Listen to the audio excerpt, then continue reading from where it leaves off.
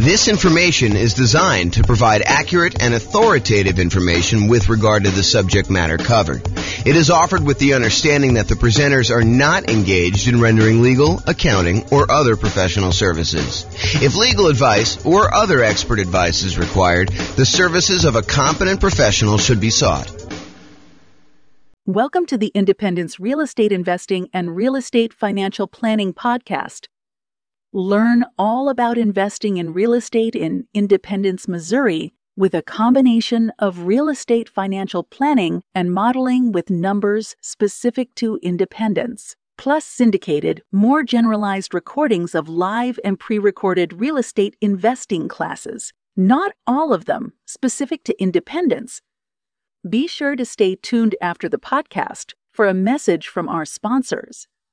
Well, good morning and welcome, everyone. This is James Orr, and I have what I could argue is the number one question I get from real estate investors that are just getting started. This is the class that I think most new real estate investors want to know about. The class is how to get the down payment when buying rental properties. And before I even jump into it, I will tell you that this is not like a magic wand where like all of a sudden I point to a secret spot where all the successful real estate investors have gone to in order to get down payments in the past. It's not like, oh, it's always hidden under this one rock out in the yard. No, it's not that at all. Oh my goodness. There's definitely some, I don't know, typical, more common places to go to. But a lot of times for many real estate investors, it is working. It's getting a job and saving money. And sometimes that means getting a second job or a third job and really putting in the effort. I've got some more creative strategies as well, but that is probably the most common one. And so you'll see it. Okay. So I'm not just talking about down payment either. I think a lot of folks think, oh, it's all about the down payment. Well, it's largely about the down payment, but it also is the total cost to close. So your down payment plus your closing costs, if you're going to buy down the interest rate in the loan, you're doing that, plus all those extra fees you have for when you're buying a property. Like, it's the whole thing. In addition to that, plus reserves, because you would be silly. You would be foolish to invest in real estate without having adequate reserves. You're asking for trouble. So it's really not just it's not just about down payment. It's about down payment plus the total cost to close plus reserves. Okay, so it's really those things. And I'll even throw in an additional one. Because our markets have gotten so crazy, interest rates are now pushing 7%. And it is really hard, even with my 88 strategies for improving cash flow. It's still pretty hard to do this, especially when you're putting very little down. If you're going to do some type of like nomad strategy or creative financing strategy or something where you're trying to get in really, really light, it is really difficult in a lot of markets, not every market, but a lot of markets to achieve positive cash flow. So I'll even throw an additional part to this. It's not just about down payment. It's not your total cost to close, which it is, but it's also your reserves. And in some cases, if you really wanted to be a prudent real estate investor, someone who is very likely to see it through the inevitable rough times that you're bound to face. I'm not being negative or pessimistic. It's just like, you got to plan for this. At some point walking down the street, your shoelace is going to come untied. That's just the nature of shoelaces. It's that at some point in time, you're going to have your shoelace come untied. May not be every time you walk, may not be every week, may not be every month, may not be every year. But at some point, you got to expect the unexpected to happen. And you just got to bend down, tie your shoelace, and move forward. Don't bitch and complain about it. It's like, you know this is coming. You know that roofs have leaks. You know that tenants occasionally don't pay rent. You have to evict them. It's like, don't be surprised. These things happen, right? So kind of plan for those. All right. So what I was going to say, though, because I've gotten off on all sorts of tangents already, is it's not just about down payment. It's not just about the total cost to close, which is your closing costs and the down payment. It's not just about reserves. It is also about setting aside money to cover the total amount, the cumulative amount of negative cash flow you are likely to have on the rental property. And you can see this on the world's greatest real estate deal analysis spreadsheet. If you go into the overrides tab, it shows you how much cumulative negative cash flow you have on a rental property that you're considering buying. And what basically is doing is it's saying, look, if rents are where they are right now when you buy the property, and rents are going up at whatever number you set in there, most of the time it's set to about 3%, then eventually rents kind of creep up, and your other expenses, taxes, insurance, maintenance, all those also creep up as well. But the thing that usually does not creep up is your mortgage payment. And so after a small enough period of time, usually a few years, although it can be longer depending on how bad your negative cash flow situation is, but after a certain period of time, usually rents creep up enough, and the expenses on the property, the taxes, the insurance, the maintenance, vacancy, whatever else you have got going on in there, that usually creeps up slower than the amount rent is going up. And eventually your negative cash flow goes away. So if rents are kind of creeping up slowly over time due to inflation, then usually the amount of negative cash flow you have eventually goes to zero. So for example, let's say you bought a property and had negative $200 a month cash flow. And the next year, rents went up by $50. And so the next year, I'm oversimplifying, but next year you only have $150 a month negative cash flow. And then the year after that, rents go up another $50. And that year you have negative $100 a month. And the year after that, rents go up another $50 and you only have $50 negative cash flow. And then the year after that, you have break-even cash flow because rents went up another $50. So you could actually sum up, $200 a month times 12 months, about $2,400. The next year, it's about $150 a month negative cash flow times 12 months, which is about $1,800. Plus the next year, it's about $100 times 12 months, which is about $1,200. The next year, it's $50 a month negative times 12 months, which is $600. And you can go add all those together and you get whatever the number happens to be, $5,000-ish or so. It's my guess, just based on doing some really, really, really rough math in my head. So if you were thinking about like saving up, where do you get this down payment from? It's not just down payment. It's the total cost to close, which includes your closing costs and your down payment, plus setting aside an adequate amount for reserves, 6 months of reserves, 12 months of reserves, whatever you believe in. If you're doing something really, really safe and secure, like a savings account, or if you're doing, I'm going to take this money or part of this money and invest in the stock market.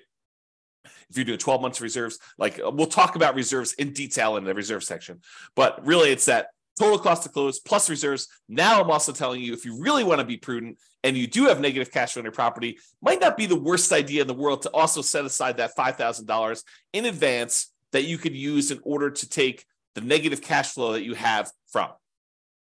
And you could argue it's really the negative true cash flow, the negative cash flow you'd have after you take into account the benefits from depreciation, cash flow from depreciation. But I will do an entire class on this topic alone. Not today, because today is all about how do you come up with down payments. So we've covered this in a previous class, but this is really about down payments are really about reducing your need to have a down payment, period. And then also producing the down payment that you need in order to buy rental properties. So there are strategies, and we talked about this in the previous class a couple of days ago, and go watch the video on that, about how to go buy a property where you don't need a down payment at all the nothing down loan programs as an example, or maybe doing some creative financing stuff where you don't need as much down payment. So really there are strategies to reduce your need for down payment, which is not what we're covering today. We covered that previously. And then all the strategies for producing the down payment, which is what we plan on covering right now. And as a reminder, we've been focusing in on this down payment thing because that's the class topic, but you still need to have good credit. You still need to have good income. You still need to have low or no other debt to support the loans, with very few exceptions. So realize, while we're talking about strategies to reduce your down payment in the previous class and strategies to produce a down payment, those are really only part of the overall equation for you being able to get the loan. You need good credit, you need good income, you need low or no other income, no other debt in order to support the loans, with very few exceptions. The exceptions are things like creative financing and stuff. All right. So any simpleton, any fool could find a reason why, that strategy won't work for me. I'm going to go through a list. I don't know, it's probably about 10 different strategies for coming up with down payment. And you're like, that's silly. I can't do that.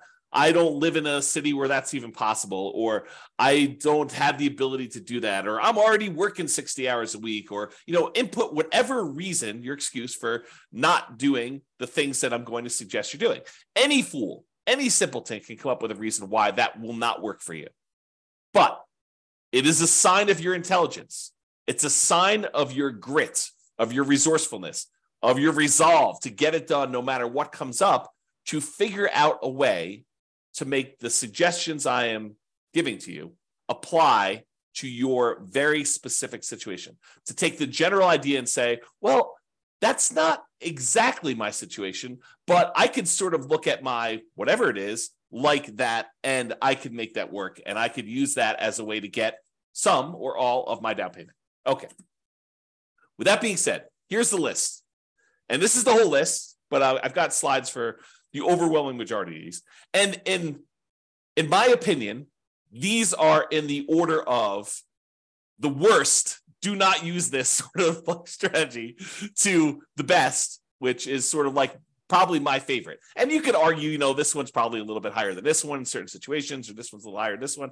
But overall, I'm going to tell you the list of different ways to come up with down payments, the sources of down payments, and I'm going to give you my least favorite, the one that I probably hope and wish and pray that you do not use first. And then I'll go down the list and you can decide what you want to use from the list. Okay, so the first one is investment cards. And I use that in quotes because what I'm really talking about are credit cards. Now, I don't have a separate slide on this, and it is not something I would normally recommend, but I have personally used this strategy before, and I know a lot of other real estate investors have used this strategy, and it's probably a pretty risky strategy, but this is the basic idea. You could, in theory, and in practicality, but it's hard to do in practicality, you could use your credit card in order to go buy a property. If you have a big enough credit line, you could actually buy your property with the credit card, which is what I did, but I'm not suggesting you do that. You could, in a more creative way, use your credit card in order to come up with a down payment for a property. And I'll show you the kind of workaround for this, because it might be really, really hard for you to, write yourself a check from the credit card, use your credit line and then deposit that in your bank account, let it season for however long the lender requires that you season that down payment money before you can actually use it to do it. But then your balance on your credit card is really high and the monthly payment on that credit card is really high. So you got to still be able to qualify for buying the property with this extra balance on there. So it's really difficult to do. But one way that you could do it without having to write yourself a check and do that is, if you think about it, you have your normal living expenses. And you could, not that I'm recommending you do this, but you could decide to put all of your living expenses every time you go get gas or groceries or whatever it is on the credit card and save the cash that you would otherwise be using to pay for those things. Keep that in the savings account that you plan to use for your down payment, and slowly over a month or 2 or 3 or 6, use your credit card to pay all of your personal expenses. And even as I say this, I'm cringing telling you this. But again, we're starting with the worst strategy, okay? But you could go ahead and put all of your personal expenses and all your bills and everything else on your credit card. Let your credit card balance sort of build up. Let your savings of the money that you would otherwise normally spend on all this other stuff kind of build up, and then use that savings account money in order to put a down payment on a property in order to do that. And I will tell you, this is my least favorite strategy. I'm reluctantly even telling you about it because I do not recommend it. Okay, that being said, the next one of all the worst strategies you could possibly do, oh my gosh, because the credit card one was not bad enough. This is the next best one step up from using your credit cards. Oh my goodness. The next step up from using credit cards is if you have other rental properties and the tenants have given you security deposits, and in your state or your city, because there are probably laws for both, you are allowed to do this, because in some you are not allowed to do this. I'll give you an example here when we get to the slide. You could use the security deposits from your tenants to be able to go ahead and use that as a down payment to buy your next property. Again, not my favorite strategy. It is the second worst on the list, but in some really unusual cases, if you're short $1,000, $2,000, $10,000, and you have that sitting in a security deposit account, and the deal of a lifetime comes along, and you have other reserves that are much more painful for you to get at. There's a whole bunch of like caveats I'm adding to this, right? I'm trying to paint a situation where I could sort of in my mind justify doing this. I personally have never done this, but you could go ahead and justify. I've done the credit card one, but I've not done the security deposit one. But you could justify taking some security deposits and utilizing that as down payments. We'll talk about that as a strategy. The next worst one, like slightly less worse than the security deposits and better than investment credit cards, is maintenance reserves. So as you own a bunch of rental properties, you should be setting aside money for maintenance on the properties. You know it's coming. We talked about this at the beginning. I mean, you know roofs are going to go bad. You know that you're going to need a plumber at some point. You know that you're going to need to replace flooring. You know you're going to need to upgrade a kitchen at some point in time. You know the HVAC system's going to go, the AC unit, the furnace. You know all those things are the water heater. All those things are going to go out at some point. And so you should be, as like we do in deal analysis, you should be setting aside money each month to plan for those maintenance reserves. And sometimes you get lucky where you'll have a tenant that's lived in a property for 10 years and knock on wood, nothing breaks. And so you have this account balance that is growing for a property that you own. Maybe even more than one property, 5, 10, 15 properties, 20 properties. And that maintenance reserve account starts looking really attractive because you've got $5,000, $10,000, $15,000, $50,000, $100,000 sitting in this maintenance reserve account for the maintenance on all of your different properties. And you may be very tempted at some point in time to go tap into that maintenance reserve and use that for down payments. I mean, you're taking a risk because you're deciding to use that maintenance money when the roof could be due. But if you have a bunch of reserves and you have a bunch of maintenance reserves and you have access to money elsewhere, if really things got rough, you've got your separate IRA or 401k or, you've got $200,000 on your credit line, which I'm not recommending you do this. But, if you have like access to reserves and maybe mom or dad said, hey, listen, if you ever need money, I've got about $500,000 if I, that's purely liquid, that if you needed help, we could step in and assist you because we are very pro you doing this real estate thing. But if you want to do it on your own, do it on your own. But realize that we're here with a backstop of $500,000. Not everyone's got that, right? So you have a backstop in case the maintenance comes up once you've tapped your maintenance reserves to use as down payment. Again, this is like the low end of the list, not what I recommend. Okay. The next one up on my list, which is a little bit more reasonable, is property equity. Tapping existing properties that you have, use equity in order to buy properties. And, people are like, why is that so low on your list? I mean, it's right above maintenance reserves. Yeah, because you got to make sure that the equity you're tapping into can support the thing you're doing. So you're almost like borrowing money and paying an interest rate on it in order to then go use that money to do something else. And some people are like, well, I mean, that's what real estate's all about. Maybe. Yeah, I'm not so sure, but we can definitely debate that another day. So I'll go into using property equity to do that. The next one is depreciation.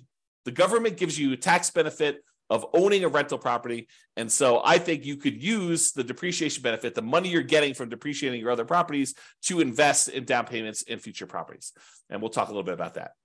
The next one on the list, and they're getting progressively better, right? You'll notice me hedging myself less as I tell you about these because they seem legit as opposed to let me go buy a house and put it on my credit card. It seems a little bit crazy, right? Okay.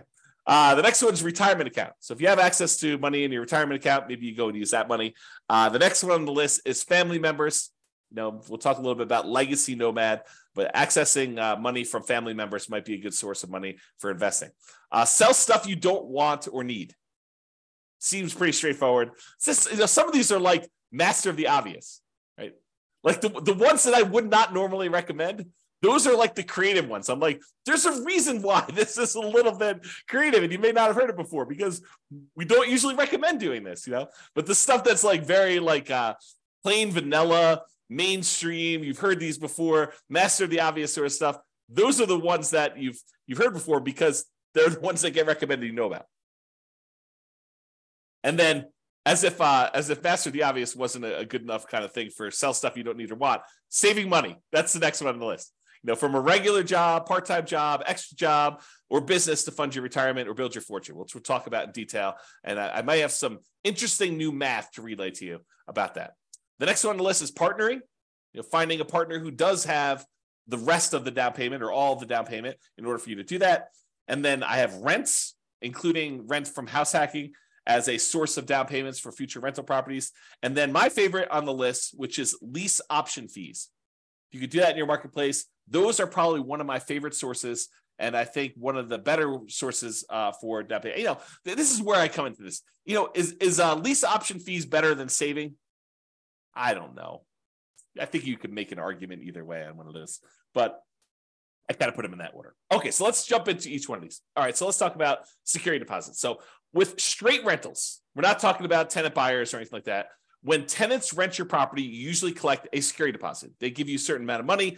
In most markets, in normal times, we would set that money aside and hold it for them, that if they turn the property in worse condition or they don't pay their rent or something like that, we could then use that security deposit to make ourselves whole for the things that they were unable to fix. Or, kind of like if they ditch out on us, they disappear, then we will have some money to kind of to be secure, to be made whole for doing that. Okay. These are not tenant buyer option fees. We'll talk about using lease options later. And with lease options, a lot of times the tenant buyer, a tenant who's also going to be buying the property later using an option or a purchase contract, a lot of times they will give us an option fee, non-refundable option fee in most cases, and that money we could use. So we're not talking about that. We're talking about security deposits. They're different. Okay. But as far as security deposits go, in some states, you are unable to touch this money. It must be held in a trust account. So for example, in Colorado, you do not need to hold this money in a separate trust or escrow account if you are not a real estate licensee. If you do not have a real estate brokerage license, you do not need to hold it in a separate trust account. So it's a little bit flexible there if you wanted to tap into it. You do need to find out what the laws are in your own marketplace. Check with your attorney, find out for the laws in your marketplace, because in your marketplace, they may require that you do it. Like, for example, here in Colorado, if you have a real estate license, you must use a trust account. You cannot keep this money in just a regular bank account. You must keep it in a special trust account, not just a bank account that you've designated as a trust account. It's a special type of account that you get from the bank called a trust account, even for your own rental properties, even if you only have one rental property and you're not managing it. So you must, if you are a licensee in Colorado, must use a trust account, even for your own rentals. And even if it's only one rental, and if you're managing other people's rentals, you definitely need to use trust account. And honestly, if you're collecting any type of upfront money in any other business and you happen to have a real estate license in Colorado, you are supposed to keep that money in a trust account. So if you are a contractor and you're doing any type of contractor work and someone gives you money for buying materials or whatever else you're doing, you're supposed to actually keep that money in a trust account, because your license actually requires that you do, even if it's not for your real estate business. And this may be brand new information to some people out there who are doing fix and flips or contractor work on the side, or, they kind of got that and they happen to get their real estate license so that they can get, the real estate commissions or do deals a little bit cheaper or whatever, or access to the MLS so they can go look at properties. If you happen to have a real estate license, you're supposed to keep all that in there. So go talk to your attorney and verify that for you. Okay. So you could use these security deposits that the tenant gives you temporarily for down payments. In theory, if you think about this,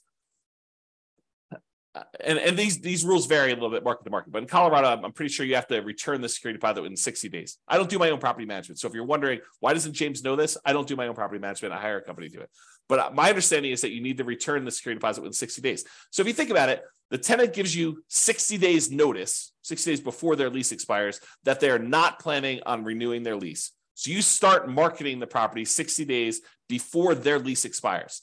Ideally, you find a tenant to replace them in the 60-day period before their lease expires, that they will then, the new tenant will then go into the property, within a day or two of them actually exiting the property on their lease. Okay. So in theory, the new tenant should give you a security deposit before the old tenant even leaves. So if you think about it, in most cases, you won't ever be without a security deposit, right? Because the new tenant is giving you a security deposit before the old tenant even leaves. And then when the old tenant leaves, you have 60 days to give them their security deposit back minus whatever expenses that they had on the property that was damages on the property or things like that. Okay. So you should not have a period of time, if you're doing property management correctly, starting way early, getting notice early, putting the tenant in there, and then doing the work that you're supposed to in order to get the tenant out. You shouldn't have a period where you don't have a security deposit. So you could, in theory, use this money for down payments and without having a lot of risk. But I do think it's not prudent for you to use security deposits. That's why it's the lowest on the list. Well, second lowest on the list of credit cards for doing this, okay? You still need to be able to return the security deposit when the tenant moves out. Make sure you have a plan to replace that. It's kind of one of my notes here.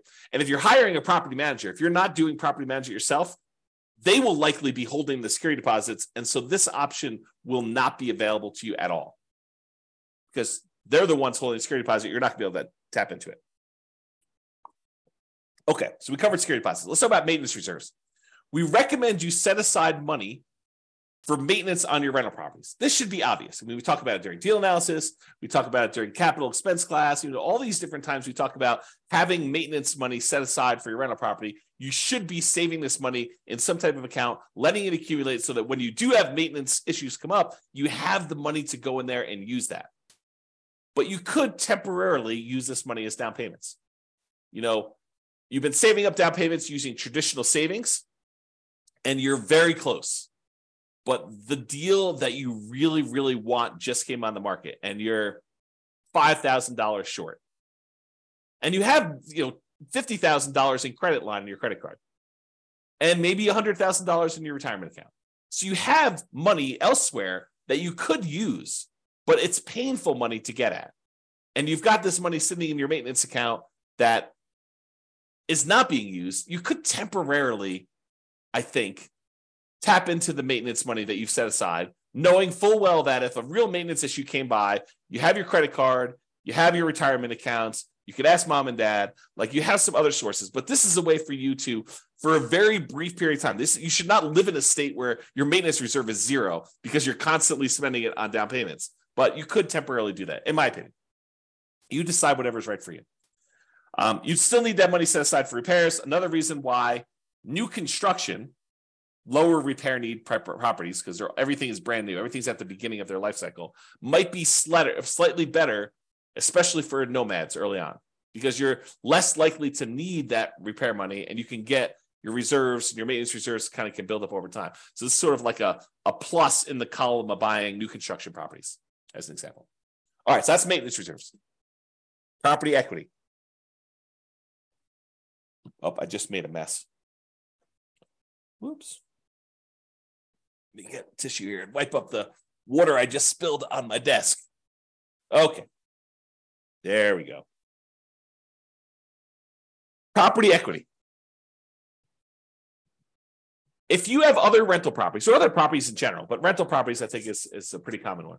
If you have other properties and you have equity in those properties, you could do a cash out refinance to pull money out to then use for down payments on future properties. And the general rule is, and these can change, so check with your lender. Don't say, James told me it's 20%, so I want the 20% deal James told me about. No, your lender sets the rules. These rules can change over time. Okay, so the general rule is you need to have more than 20% equity for owner-occupant properties, for properties that you're living in order to be able to do a cash-out refinance. So if you don't have at least 26%, probably like 1% for some closing costs, the fee for doing the cash out refi, and 5% to basically pull out, you may not want to even bother. Are you going to do a cash out refinance for 1% of the property? Probably not. You're going to do a cash out refinance for 2%. I mean, even 5% seems a little bit low. But if you start building up some significant equities in properties, you owe 50% loan to value, and you can go all the way up to 80%. That seems pretty significant, where you might want to tap into that to be able to do it. So for owner-occupant properties, you could borrow up to 80% loan to value. You have to have greater than 20% equity if you think about it that way. Or for investment properties, when you're doing cash out refinances, usually it is up to 75% loan to value with 25% of equity. So you can borrow up to 75% of the value of the property. So if you already owe 50%, you're going to do a cash out refinance, you could borrow between 50 and 75. A lot of times you're redoing the whole loan unless you do a HELOC, but you'll access that money by doing it. Now realize, if you're borrowing, especially when you're borrowing smaller and smaller amounts, the cost to access this money could be very high compared to the amount of money you're getting out. And I'll try to give you an example of this. So imagine for a minute that you have an owner-occupant property that you're living in, and you have let's use actual numbers. So it's a $100,000 property, try to make the math easy for you, and you owe $75,000 on it now. Okay, so you owe $75,000 on a property that's worth $100,000. You could technically do a cash out refinance and get up to 80% loan to value, which means you could borrow up to 80%. So there's about $5,000 of equity that you could tap into. But what does it cost you in order to access that $5,000? Well, you'd have to refinance the entire loan. The $75,000 loan would go away and you'd get a new $80,000 loan. Well, what might it cost you to do an $80,000 refinance? Maybe a point. It could be, a flat fees. It could be, $800, $1,200, $1,500, depending on which lender you're using. But a lot of times the lenders will say, the rate for doing this loan is whatever it is, 7.5% for cash out refinance, because the rates are usually a little higher, but it might be 7.5% interest rate if you pay a point. If you choose not to pay a point, it could be 7.875 or 7.625. It could be a slightly higher interest rate if you choose not to pay a point. But what is a point? How much does a point cost? Well, a point is 1% of the loan amount.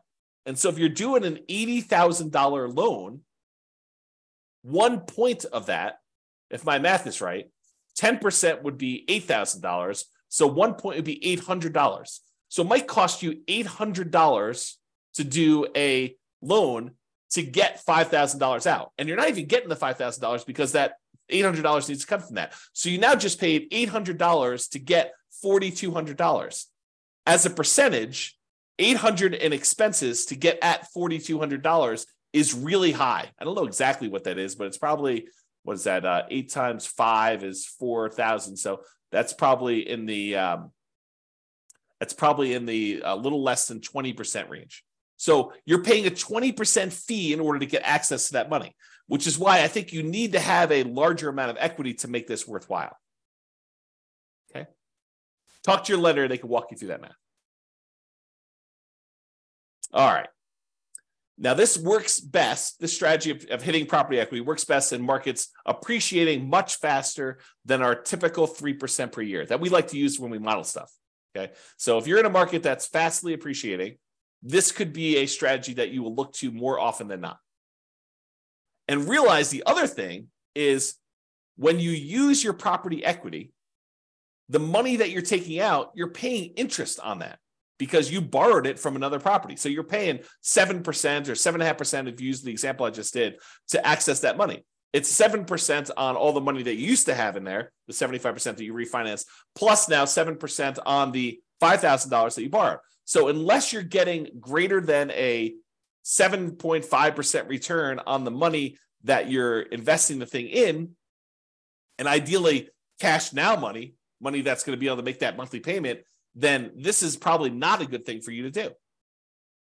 You got to make sure that the money you're pulling out supports it. So if you're thinking about it this way, you just pulled out a certain amount of money and you're paying 7.5% to access that money.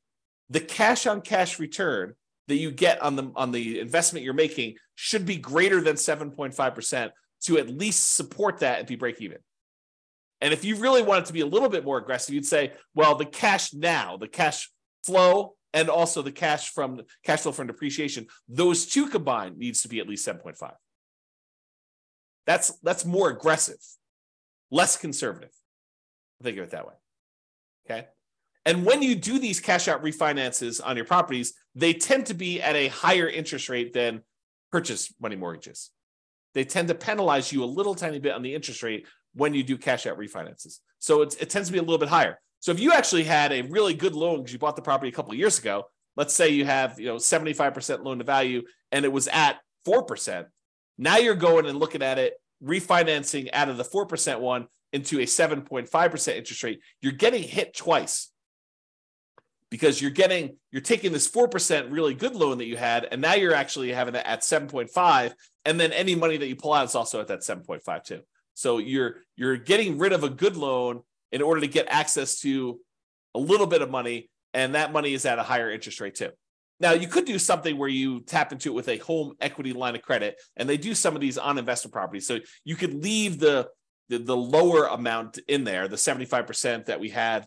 Because I was doing owner occupant. The 75% of the money that you had in there for your owner occupant loan, you could leave that there, and then you do a home equity line of credit for the extra 5% in order to tap that. That way you leave the good interest rate on the one mortgage and you're able to access the equity to do it that way. And that could be helpful for you, especially if you have a really good interest rate, low interest rate on that. Okay. Now, I don't usually recommend this strategy if you have a tenant buyer in the property and you are using like a lease option exit, like a lease option or lease purchase to kind of get out of the property, because that equity is sort of spoken for, especially if you've gotten a non-refundable option fee and part of that is actually being used somewhere else. So I don't usually recommend you try to do these on lease option properties where the tenant buyer is buying the property from you. This is usually a strategy to use for long-term buy and hold type properties that you do not plan on selling. Or maybe you're going to sell it much later. Okay. The more properties you own in general, the harder it is to tap into property equity. Because eventually you get to what I think is the current limit is 10 loans. You get to 10 loans, they tell you cannot do a cash out refinance on any properties until you have less than 10 loans. And it's loans in total of all types. All rental property loans in total, not like credit card loans or something like that, or car loan. Okay. So the more properties you own, the harder it is to tap into. So in theory, you think to yourself, oh, the more properties I have, the more equity I will have to tap into. But really, you get to a practical limit where once you get beyond 10, they're like, no, you can't be moving equity around like that. You can't be doing these refis. And that rule may change. That's a lender rule. Or maybe you find a lender where they don't have that rule. It's a possibility. So check with your lender for the current guidelines, as it feels like these have changed over time. So sometimes it's 4 properties, sometimes it's 10, sometimes it's 15. I mean, who knows? I don't remember specifically 15, but I do remember at one point 4. I think there was a 6 at one point. I think there's a 10. I could be remembering wrong, but that's my kind of like faulty memory coming into play there. So for this. All right. So that's property equity. Refinancing properties. So in some rare cases, interest rates declining with a portfolio of rental properties will make you want to do what's called a rate and term refi rather than doing a cash out refi where you try to pull money out. Sometimes you bought properties at 7, like in today's marketplace, and then 5 years from now, maybe rates are back down to 4.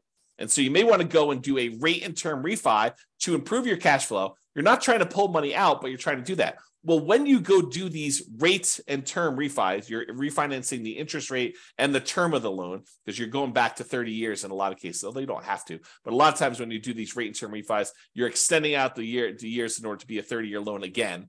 And so the monthly payment usually goes down a lot because the rate went down. And also you're extending the term. It used to be you borrowed the full amount of the purchase price over 30 years. And now you've got, a 2/3 or 3/4 of the original loan balance that you are now spreading out over that same 30-year period that you got originally. So the monthly payment comes down a lot. But when you do these rate and term refis, you can usually pull out, and it may vary depending on the lender and when you do these because it may change over time, but you can usually pull out about $2,000 per property and it not be considered a cash out refinance. So usually, if you pull money out of a property, it's considered cash out refinance. You get hit with that penalty to the interest rate, and you're limited by that loan to value number there. But if you go in there and you say, look, I want to do a rate and term refi, and they allow you to be not perfect. They allow you to say, well, I'm going to refi, and you can go $2,000 over the amount that you owed previously. So you could pull you could actually receive $2,000 at closing a rate and term refi, and it not be considered a cash out refinance. So if you've got 10 properties and you're refining all of them at the same time, then you might be able to go pull out, $20,000, which could help get you partially the way there for down payment. All right. Again, this is an uncommon situation, but I want you to be aware, especially since we're in a high interest rate environment now, and many years from now, not 6 months from now, probably, but 5 years from now, we may see interest rates decline back to be 4%. Who knows? I mean, they could go up higher from here. No one really knows. But if they do come down, remember, James told me that when I do this rate and term refi, I should talk to my lender about pulling a little bit of cash out, not a cash out refinance, but a rate and term refi where I have a little bit of money coming back to me at closing. All right, that's refinancing rental properties. All right, let's talk about borrowing money for down payments. It could be tricky to get a lender to go along with this if it's a loan, as compared to a gift, okay? But you could go and you could borrow money for a down payment from some source, okay? Making the house pay enough to cover the payment on the borrowing money. So we talked about this when I told you, you got to make sure that the money that you're using, the money that you borrowed to invest in something else, make sure that pays enough so that you can pay the debt on the old property. And when you do your deal analysis, it's going to say you've got a, whatever it is, 5% cash on cash return. Realize if you borrowed that money from somewhere, that you may not really have a 5% cash on cash return. If you look at your overall picture, you may have just got a 0% net return because the money that you're getting a return on now needs to go and pay the other property's extra payment that you've increased. So just realize that. So in some ways, you could structure deals where you have interest accruing. So for example, you go to an individual who wants to loan you money and you tell them, look, I'll pay you whatever it is, 7% return on your money to borrow this money from you. However, I want the interest to accrue and I will pay you in full, plus all the interest that is due, plus compounding interest. I will pay that to you in full in 5 years. So right now, you don't have any monthly payment going on for that loan, but that balance on that loan is increasing. Now, why would a person who is loaning you the money be willing to say, okay, we'll let the interest accrue? Well, one example could be is if they have a retirement account where they're not seeing the monthly payment anyway. It's not like they get the payment and they can go spend that. The money is just, the balance in their account is just growing, even if the monthly payment is going in there. So does it make that much of a difference for them if the money comes in monthly or if it comes in after 5 years in this one big chunk where they get paid back in full? And for a lot of folks, it doesn't matter. Some of them it will, but a lot of folks it doesn't matter, especially if it's in some type of retirement account. If you're talking about money outside of retirement account, they're trying to use that money to live on. You know, grandma is loaning you $100,000 because she wants the income from that in order to be able to support herself and pay for living expenses. She's going to want monthly payments. She's not going to want that interest to accrue. We do have a whole separate class, which I'll put in the bonus section of the coaching platform on self-directed 401ks and self-directed IRAs, where we talk about this strategy, I believe, in there. So you can go check out that if you're interested in that. This is a bonus. It's not normally part of this material. So I'll put it in there for now. And then I talked about this before. For cash out refinance, does cash flow from either the new property or at least the old property cover the new debt? Because we're talking about borrowing money in order to go buy something else. We need to talk about that there. And there's probably an entirely separate program coming for should I sell or refi my property? It's probably a totally independent, completely different from this coaching program on how to buy rental properties in the next 90 days when prices are high and interest rates are high and rents are lagging. An entirely separate coaching program on should I sell or refi my rental property? That is probably coming, maybe right after this one. After I get done recording all the content for this particular coaching program, maybe I'll go on to that one because there's a whole different set of problems and discussions and applications and software and thinking about what you do. Should you sell your property? Should you refi your property? So stay tuned if that's of interest to you. Okay, let's talk about depreciation. Depreciation could be thought of in two ways. Number one way, it could be thought of as a way to reduce or to completely eliminate negative cash flow. You know, if you had negative $50 a month in cash flow on a property, but then when you thought about the benefits you get from owning a rental property, the tax benefits you get from owning a rental property, and you realize that you're saving $150 a month in taxes by owning this particular rental property, which is probably not abnormal for a normal rental property, normal price range. They vary depending on price. But if you think about it, you're getting $150 benefit back in your taxes that if you wanted to, you could go down to your job and say, hey, change my exemptions so that you're taking less out of my paycheck, because at the end of the year, I know I'm getting this amount back on my tax return because I'm getting this depreciation benefit on my rental properties. They would then go and adjust your exemptions, which means that they would take less out of your taxes at work, which means that you'd get more from your paychecks, whatever that is, weekly or biweekly or monthly, which means that you would actually see cash flow, improved money in your bank account by not having to pay those taxes each pay period.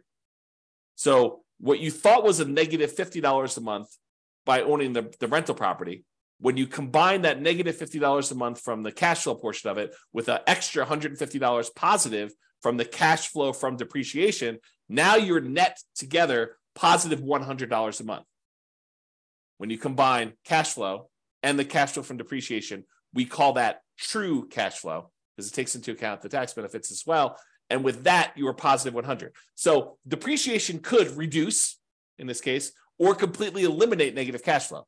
If you had $150 a month in negative cash flow and you got $150 in cash flow from depreciation, those offset. That is now completely eliminated. If you have $300 a month in negative cash flow and you have $150 in cash flow from depreciation, well, it offsets 150 of that 300 and you're left with still $150 negative. So you've reduced it. Okay. This tends to be how I usually talk about it for deal analysis, especially for nomads. And when you're living in the property as an owner-occupant, you do not get depreciation. Depreciation is only on rental properties. But when you convert a property that you are living into an investment property, then you get to take depreciation on that, and that starts. So it doesn't count while you're living in the property, unless you've got roommates. Your roommates are paying you, and then go talk to your tax advisor about how you can offset some of that with depreciation, not all of it. But this tends to be how I discuss this when I talk about deal analysis, especially for nomads.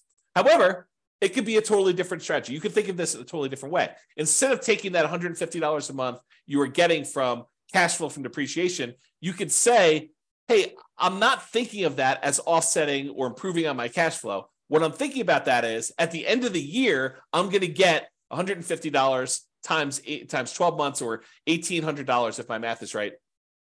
I'm going to get $1,800 at the end of the year, which I could think of as forced savings toward my down payment on my next property.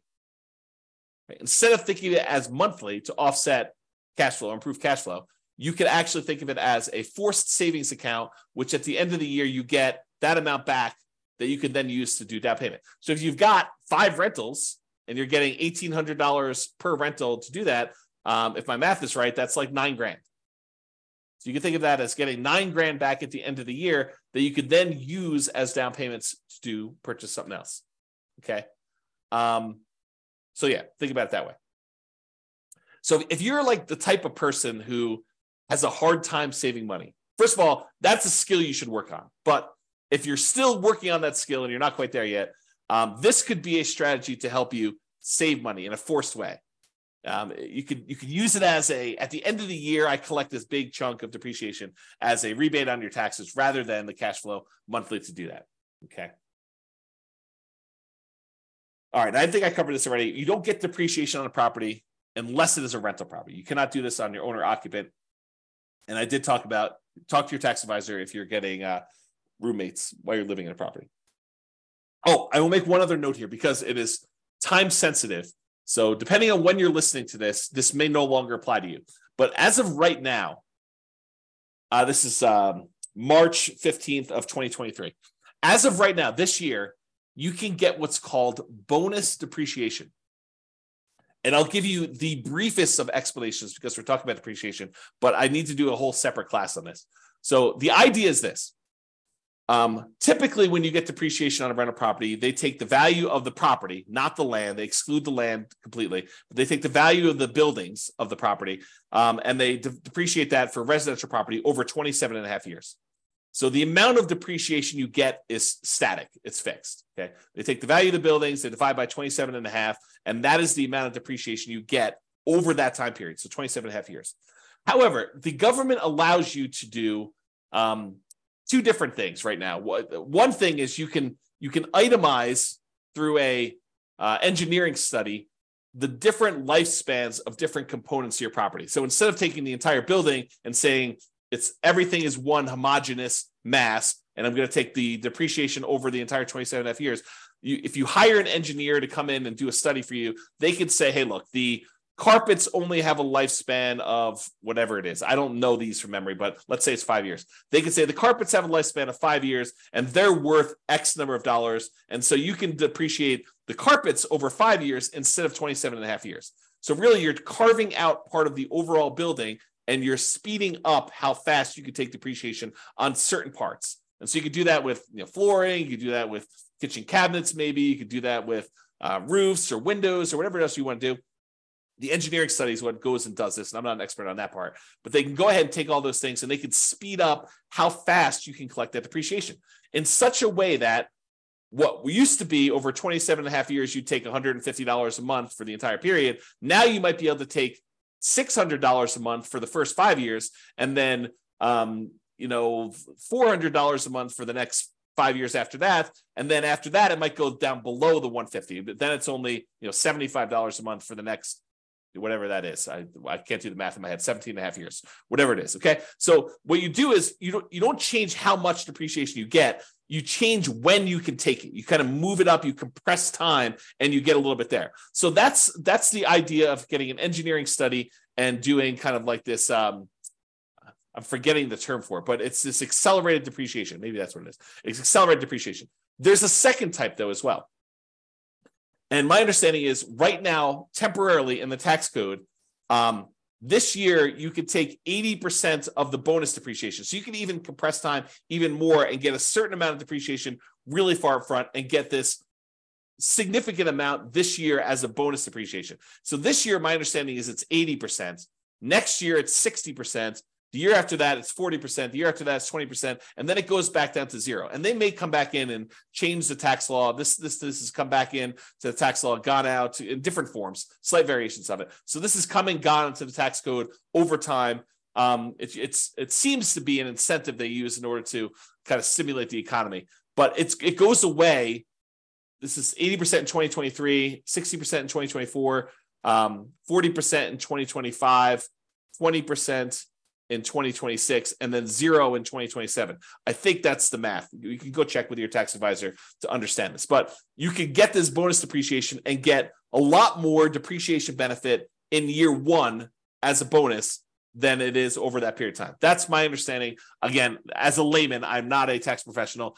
This is not what I do for a living, but that's my understanding of how the bonus depreciation works. And it's for a limited time. So if you buy properties this year, you get the 80% bonus. If you buy it next year, you can only get a 60%. If you only get a 40%, you only get 20%, you only get a zero. But you can still do that accelerated depreciation thing where you hire the engineering study. That still exists. That's not going away, as far as I know. So anyway, that's the kind of brief talk on depreciation. Go seek out more information if that's something that's interesting to you. Talk to your tax advisor. All right, retirement accounts. So your retirement accounts and other people's retirement accounts as partners could be a source of down payments for you. You could use some of the money from your retirement account to fund your retirement, basically buy rental properties. You could change asset classes from investing in stocks or bonds or CDs to real estate. Many cases, you will need to change your retirement account from a traditional brokerage-held retirement account to a self-directed retirement account in order to be able to use your own, or if someone else is using their money, they would need to have probably a self-directed IRA or self-directed 401k or some other type of account like that in order to be able to invest in your deals, to be able to make a loan to you in order for you to invest that way. Okay. So in some cases, it may even be worthwhile for you to pay the penalty to access the retirement accounts. Imagine you have just a ridiculously amazing investment property that you really need extra money in order to tap into. And the penalty for accessing your retirement accounts is 10%. So you'd have to overcome the hurdle of paying the 10% penalty plus whatever makes sense for you to get on the deal itself in order to do that. But in some cases, the real estate deals can be so good that it might be worthwhile doing that. Okay. All right, family members. And I have a little note in here about Legacy Nomad, but going to family members might be a source of down payments for some people. Not everyone has family that is willing to do this, but a lot of people do.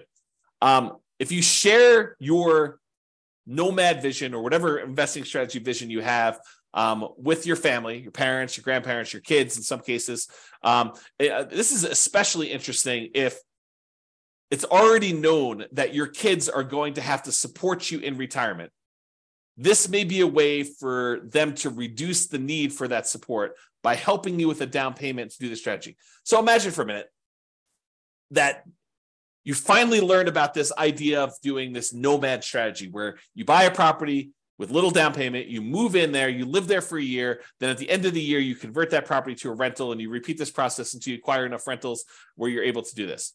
Well, if your kids know that they're going to need to support you in retirement anyway, and you come to them and say, look, I have $10,000 in savings. I'm going to need $25,000 total in order to be able to buy this particular property, to move in, live there for a year, and then I plan on converting it to a rental property.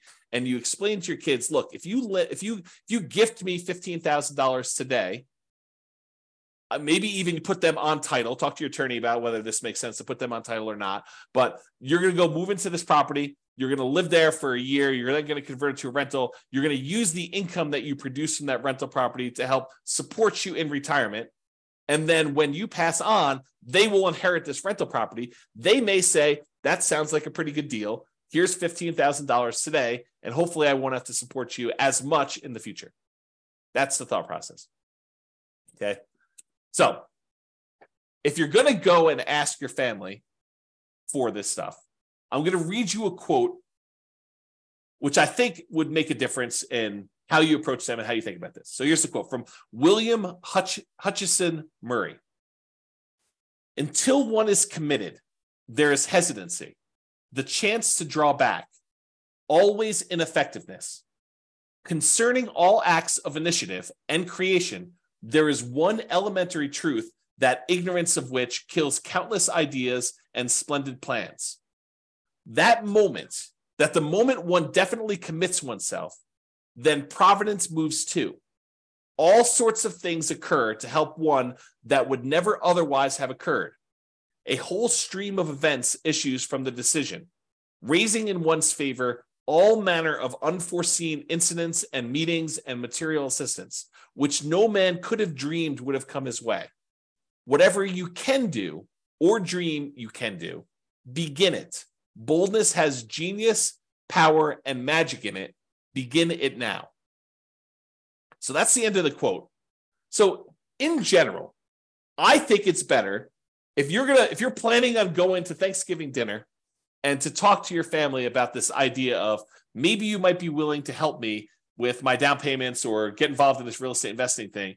If you don't show up unprepared, having done zero work, if you've been doing stuff for 6 months before Thanksgiving dinner, going to see properties, saving money yourself, improving on your credit, learning how to manage properties, learning about the strategy, doing all the things that you are supposed to do as if they are going to say yes at the Thanksgiving table, even if they say no. But you doing the work, if you take action, if you commit and you do the things that you know you're supposed to do, I think someone who sees that you've been putting in effort for 6 months and doing all this work and doing the things that you're supposed to do at like a really high level, not half-assing it, but like you've really put in the stuff and you're really committed to doing this, I think there's a improved chance that they will go along with it. Okay. In general, it's better for you to contribute part of the down payment and ask for help making up the difference than it is for you to ask for the whole thing. In other words, don't ask your family for 100% of the down payment. You should be saving and saying, look, my savings rate right now, I've increased it. It's now at $200 a month or $2,000 a month or whatever makes sense for you. And so it'll take me this number of months. But, if you're willing to help, we could speed this thing up and I can get going right away. Speed is going to help us have improved results, whatever you need to do. Show them you're committed. Share with them what you have done and ask them if they'd be willing to help you make up the difference if you need some help. Demonstrate the part-time job, the education, the research, the effort, all the things that you're doing in order to get yourself there. And you are planning on doing this whether they help or not. Then see if they help. That's a better approach, in my opinion. All right. Continuing on with our list. Sell stuff. Use a garage sale, a yard sale, Facebook Marketplace, Craigslist.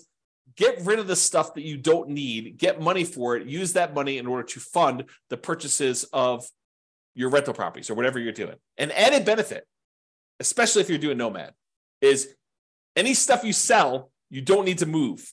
So if you're planning on moving and doing Nomad a bunch of times, become lean. Sell the stuff you do not need. You don't need to have that stuff hanging around where you have to move it every time. Go read some books on minimalism or essentialism or whatever the topic is that allows you to sell your stuff and kind of have a light spirit. Okay.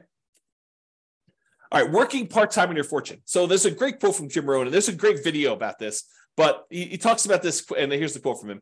I'm working full-time on my job and part-time on my fortune because profits lead to fortune.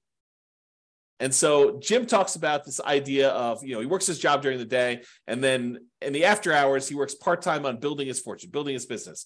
So you could work your regular job, support yourself, take as much of that job income as you can to kind of go towards savings. But let's say you live off of all of the job income, but then get a part-time job that allows you to work on your fortune, where you're trying to buy back your time so that you do not have to work at your job for as long. You're using this in order to invest in your financial independence. So for your first, let's say you're in a marketplace where it's a $500,000 purchase price for a home. So for your first $500,000 home, you'd need about $25,000, really rough math, with a 5% down payment. That's about what you need in order to buy that rental property. So if you work 20 extra hours per week for 50 weeks a year, you would earn $25,000 in 1 year if you earn $25 per hour, or 2 years if you earn $12.50 per hour. So you could go get a job on selling stuff on eBay or selling stuff on Amazon, like fulfillment by Amazon FBA business, or driving for Uber, driving for Lyft, fast food delivery, or some type of Grubhub or Uber Eats or whatever the equivalent is these days, or work at a fast food restaurant, or work at Walmart, or work at any of these other types of places. I think it is relatively easy to find a $12.50 per hour job. Heck, I think my burrito place is hiring at $16 an hour now. Like the burrito, the Qdoba burrito place that I eat at lunch at, I'm pretty sure they're hiring at $16 an hour locally for me. So $12.50 should be a relatively low bar. And with some tips, if you're willing to do like fast food or drive and do like Uber Eats or something like that, I bet you can get pretty close to $25 an hour. So if you're willing to work 20 extra hours a week towards your fortune, imagine driving for Uber Eats. You listen to real estate investing podcast episodes where I do this. So you're learning and you're working and these extra hours, and you're putting in the extra time in order to provide better for your family and for yourself, and to become financially independent early and not have to work your job that maybe you love or maybe you hate for quite as long. If you work this 20 hours a week for 50 weeks a year to earn $25,000 in 1 year, you might be able to do it if you're earning $25 an hour. In 2 years, if you're earning $12.50 an hour. So it doesn't seem unreasonable. Or instead of doing 5% down, if you do 3% down, you'd only need $15,000 for your first home. If you work 20 hours a week at $15 an hour, you'd need to work 50 weeks to jumpstart your fortune. Okay, so about a year to do that if you're doing 3% down. Or maybe you're willing to go buy your first property as a nomad or house hacker in a rural area around where you live, and you just convert this extra labor to commute time. Maybe you need to commute a little bit longer, but you're willing to do that so you can get a nothing down USDA loan, as an example. Different strategies. Once you have your first house, you could use that house to fund future down payments, or you could continue to work part-time building your fortune. So you don't even need to do this for the entire time. If you do, it's great. I mean, it helps you get there.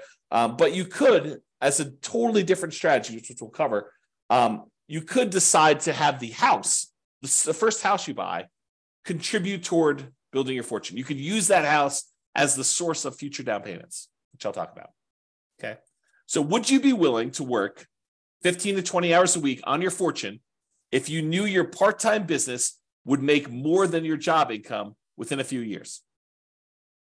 It's a question you need to ask yourself. It's different for everybody. I used to include this chart in a class. I think it's in the class I used to teach when I used to talk about the Fixer Upper Nomad class. But I had this chart where I figured out how much you were making for each rental property that you bought. And it varies a little bit market to market, but basically in most markets, it's about a little earlier, a little less earlier, a little bit more later, but on average over an entire life holding this rental property, it usually works out to be about $30,000 per year per property that you make. And a lot of folks, when they want to do fix and flips, a lot of them have this threshold where they say, I want to make $30,000 per flip. Some people are willing to make a lot less. Some people want to make a lot more. But I think I hear a number a lot, $30,000 per flip, as a reasonable number. So if you think about this, if you do a fix and flip and you're making $30,000, that's like trading dollars for hours. You're doing labor in order to make that $30,000. Where you go buy a rental property, you make $30,000 per year per rental you own. Just by owning the rental property, from appreciation and debt pay down and cash flow and the cash flow from depreciation, the overall return you're making is in excess of $30,000 over the life of that loan, life of that property. Okay, so if you think about that, you'd rather own 5, 10 rental properties where you're each making $30,000 a year than to have to do the labor of fixing and flipping every single year in order to earn each one $30,000. Okay. So another note on this, working part-time on your fortune, and that is house hacking is mathematically like a side hustle or a second job. If you think about it, if you decide to house hacking is where you take part of the property that you're living in, you rent it out. Like you rent out bedrooms as an example, or you buy a duplex, triplex, or fourplex, you rent out one of the other units where you're living in one of the units. Okay, that's house hacking. So if you think about house hacking though, house hacking is like having a side hustle or second job. Because if you imagine you rent out a bedroom and you're collecting $600 a month for that bedroom or whatever rent is for a bedroom in your marketplace, you're getting $600 a month. That's like having a $600 a month job, mathematically. So if you were making, $20 an hour, $20, is that like working 30 hours for the month? So it's almost like working 7.5 hours a week. You rent out 2 bedrooms, that's like working 15 hours a week. Not bad. At $20 an hour for having roommates. So you could think of house hacking as mathematically like a side hustle or a second job. The every other year nomad. So real estate equity and positive cash flow on a nomad strategy property can be pretty significant. You know, from working a part-time job at $15 per hour for 20 hours a week, it could be the same as if you did that. So if you think about the amount of money you'd make from doing nomad, it's almost like you got $15 per hour working 20 hours a week for doing a property. And if you did this using like not lease option exits, and if you were saving that money, you could buy a nomad property every 2 years. I think we did the math for that. $15 per hour working 20 hours a week is about $25,000 every 2 years, plus some padding on there. So you could buy a replacement property, and then you're getting like the benefit of you going out and working another job yourself from the property itself. So you buy a property, it's like you doing that for the first year, manual labor. You do it again for the next 2 years in order to acquire the next property, but then it's almost as if 2 of you are working in parallel. And then when you do the third one, it's like 3 of you working in parallel. 1 of you do a manual labor, and then the 2 rental properties doing that. So you probably need to work your regular job in order to qualify for your loans and to pay your living expenses, but this money accumulates over time, and this part-time job is money you can invest in your fortune over time. All right, fixer-uppers. Now, it might be hard if you don't have the money to do the fix-up. Got to work through that challenge. But it is starting a fixer-upper business. It's like starting a side business to do this. Sweat equity, do all the work yourself. You could finance the repairs, maybe put it on a credit card, maybe put it on like the Home Depot or Lowe's credit card or whatever the equivalent is around you. You could do either a traditional sale where you sell it and get it out right away, or maybe you do a lease option exit where you put a tenant buyer in the property, rent it out for a period of time, and then they buy it from you. You could use the profits from this as additional down payments, and then you could minimize your down payment by using hard money or private money or rehab loans or doing nomad to move into the property while you do the fix-up. So you can use all these different strategies in order to start a fixer-upper business as a source of down payments for you in the future. Partners. You could partner with somebody who has down payment money if you don't have it. You provide the deal, you do all the work, you, the partner, or something else gets the loan. So either You get the loan, the partner gets the loan, or you form another LLC, or you bring in a third-party person who actually gets the loan for you. So you could do all this different stuff in order to structure these partnerships, but they could be sources of down payments for you as well. There are plenty of people out there, if you find amazing deals, that are willing to invest in real estate. All right, getting toward the end of this list, rents from existing rental properties. Use the cash flow on your current rentals to help fund payments for future properties. House hacking and getting roommates to help offset your current housing expenses can also be the source of down payments for this. So remember, house hacking is mathematically like getting a side hustle or an additional job. You just use the money from anything you're house hacking with in your current property you're living in, plus any of the rents you've got coming in from any of your rental properties that contributes, raises your savings rate so that you can end up acquiring properties faster and faster over time. If you've seen me do a lot of this analysis, you'll notice a lot of times saving for the first property is the longest period of time. Then once you get that first property, the period to save for the next one tends to get sped up a little bit because you've got extra income coming in from this rental property to help offset that. All right, lease option fees. So this is like the pinnacle. This is the one that I think is probably the best. And I think we've hinted at this a little bit throughout today. But basically, if you find a person who wants to rent the property from you, but then the ability to buy it from you at some point in the future, what we might call a tenant buyer. Usually we would call this generically like a rent to own program, where someone is renting the property with the intention of buying it from you at some point in the future. Maybe you structure that as a lease with an option for them to buy it, or what we'd call a lease option. Or maybe you want to structure it as a lease with a purchase contract for them to purchase the property, which we'd call a lease purchase. But the idea is that you find a tenant buyer, a tenant who's going to become the buyer from you, to put into the property, who lives there for 6 months, a year, 2 years, 3 years, 5 years, whatever time period it takes in order for them to be able to qualify and buy the property. You could structure these in such a way that they give you a non-refundable option fee, and it's completely negotiable. It could be refundable, but in most cases, it's a non-refundable option fee for them to be able to buy the property. And it's also very negotiable as to how this applies. But in most cases, we would apply whatever option fee they give us toward them purchasing the property. So you're taking some money from them that counts as their down payments when they go to buy the property. And then they're moving in, they're living in the property as a renter for a year or 2 or 3. And then at some point in the future, they go get a traditional loan from a lender and they buy the property with traditional financing. They cash you out. They are now the owner. The amount of money they gave you as an option fee, it does apply to their purchase. You just got some of your profit up front early on, and then they're able to buy the property. You get the rest of your profit when they close. Okay. So if you think about this, if you're doing the nomad strategy or you're house hacking and you're trying to buy a property, trying to go buy, your next property, and they're requiring you put up 5% down. Well, if the property you're currently living in that you plan on converting to a rental, if you say, look, instead of converting this to a rental, I'm gonna try to find a tenant buyer who wants to ultimately rent this property and then eventually buy it from me. And I will say to them, look, I will allow you to rent to own this property, lease option, lease purchase, whatever makes sense.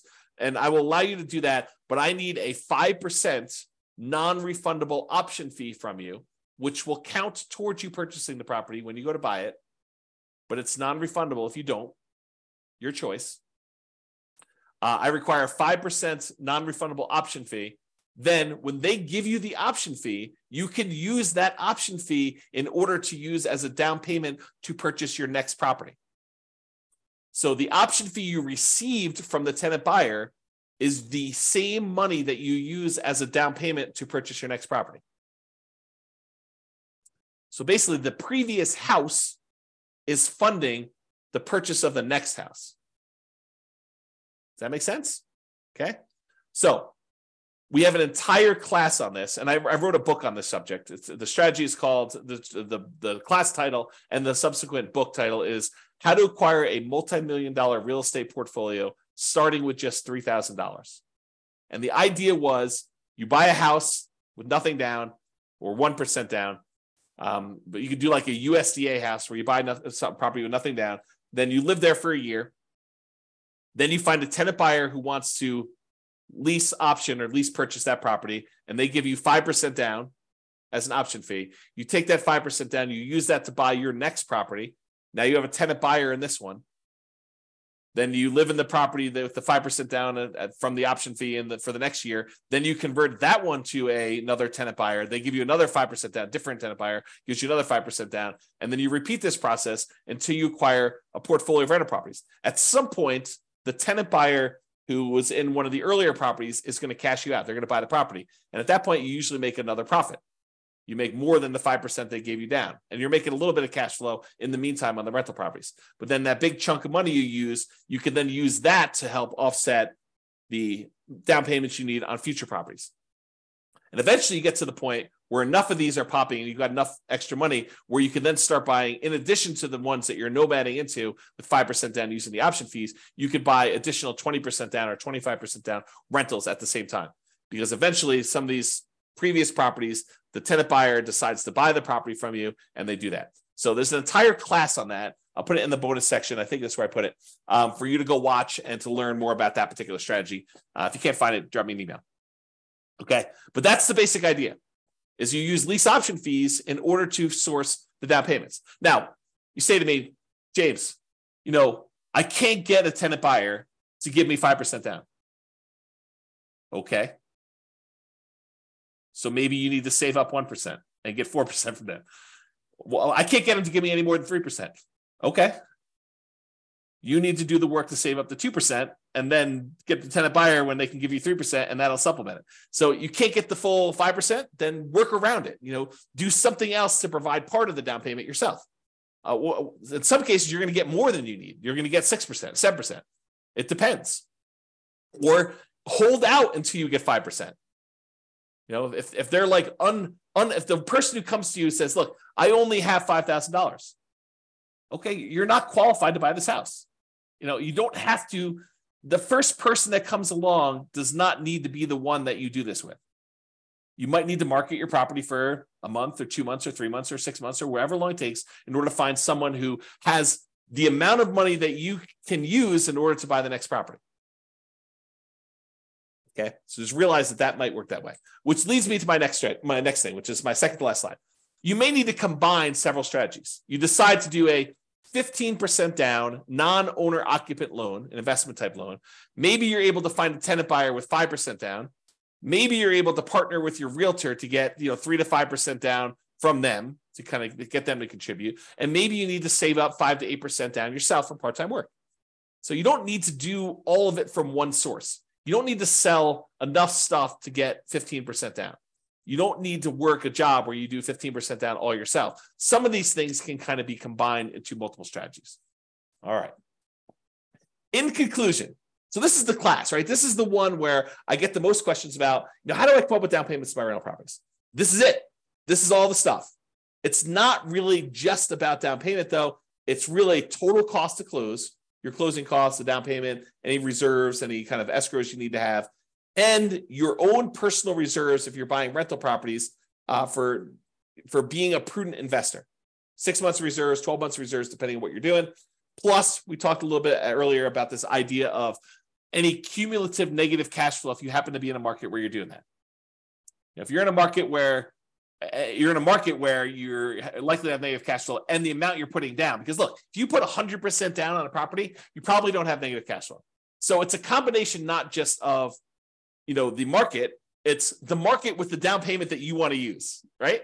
It's not just, hey, I got negative cash flow because I live in insert city here that has negative cash flow. It's I've got negative cash flow because I'm in a city that has really kind of extreme price to rent ratios, and I only want to put down 3%, or I only want to put down 5%, or I only want to put down 20%, or I only want to put down 25%. If I put down 50%, or I put down 70%, and I only got a 30% load, this thing would cash flow. So part of it is your choice in down payment. Okay. So just something to think about there. And any fool can say that these ideas don't apply to them. Really, it's a sign of your intelligence, your resilience, your resolve, your grit, your tenacity, your ability to work through and be creative and solve problems to figure out how they apply to you, how you can use these strategies. Okay. You don't get any, like, you come to me and say, these don't apply to me. You have any other ideas? No. I mean, I might have other ideas, but no, I don't have any other ideas. You tell me, look, I could sort of twist this one and make this one work and do this. I may be like, hey, by the way, you could also do this little twist to that too. Part of it is you being creative and applying it to you. For down payments in general, we've discussed in a previous class, it's about reducing the need for down payment in some cases. And as we discussed in this class in detail, it's about producing the down payment you need. Utilize a strategy or strategies that make sense for you and your particular goals. And that is all I got. So hope you enjoyed that class. This has been James Orr. Bye-bye for now. With home prices up, mortgage interest rates up, and rents up, but not quite enough to counteract the higher prices and interest rates, cash flow on rental properties in Independence is harder than ever. Book a call with the Real Estate Financial Planner to apply our proprietary 88 strategies to improve cash flow on your rentals. See the show notes for a link to schedule your call and improve your cash flow today. If you're a real estate agent, lender, or professional in Independence that wants to help our real estate investor listeners, consider reaching out to learn about collaboration opportunities with this podcast. We'd love to add more value to our listeners by having you assist our investors buy, sell, and finance their real estate investments. See the show notes to schedule a call to discuss collaboration opportunities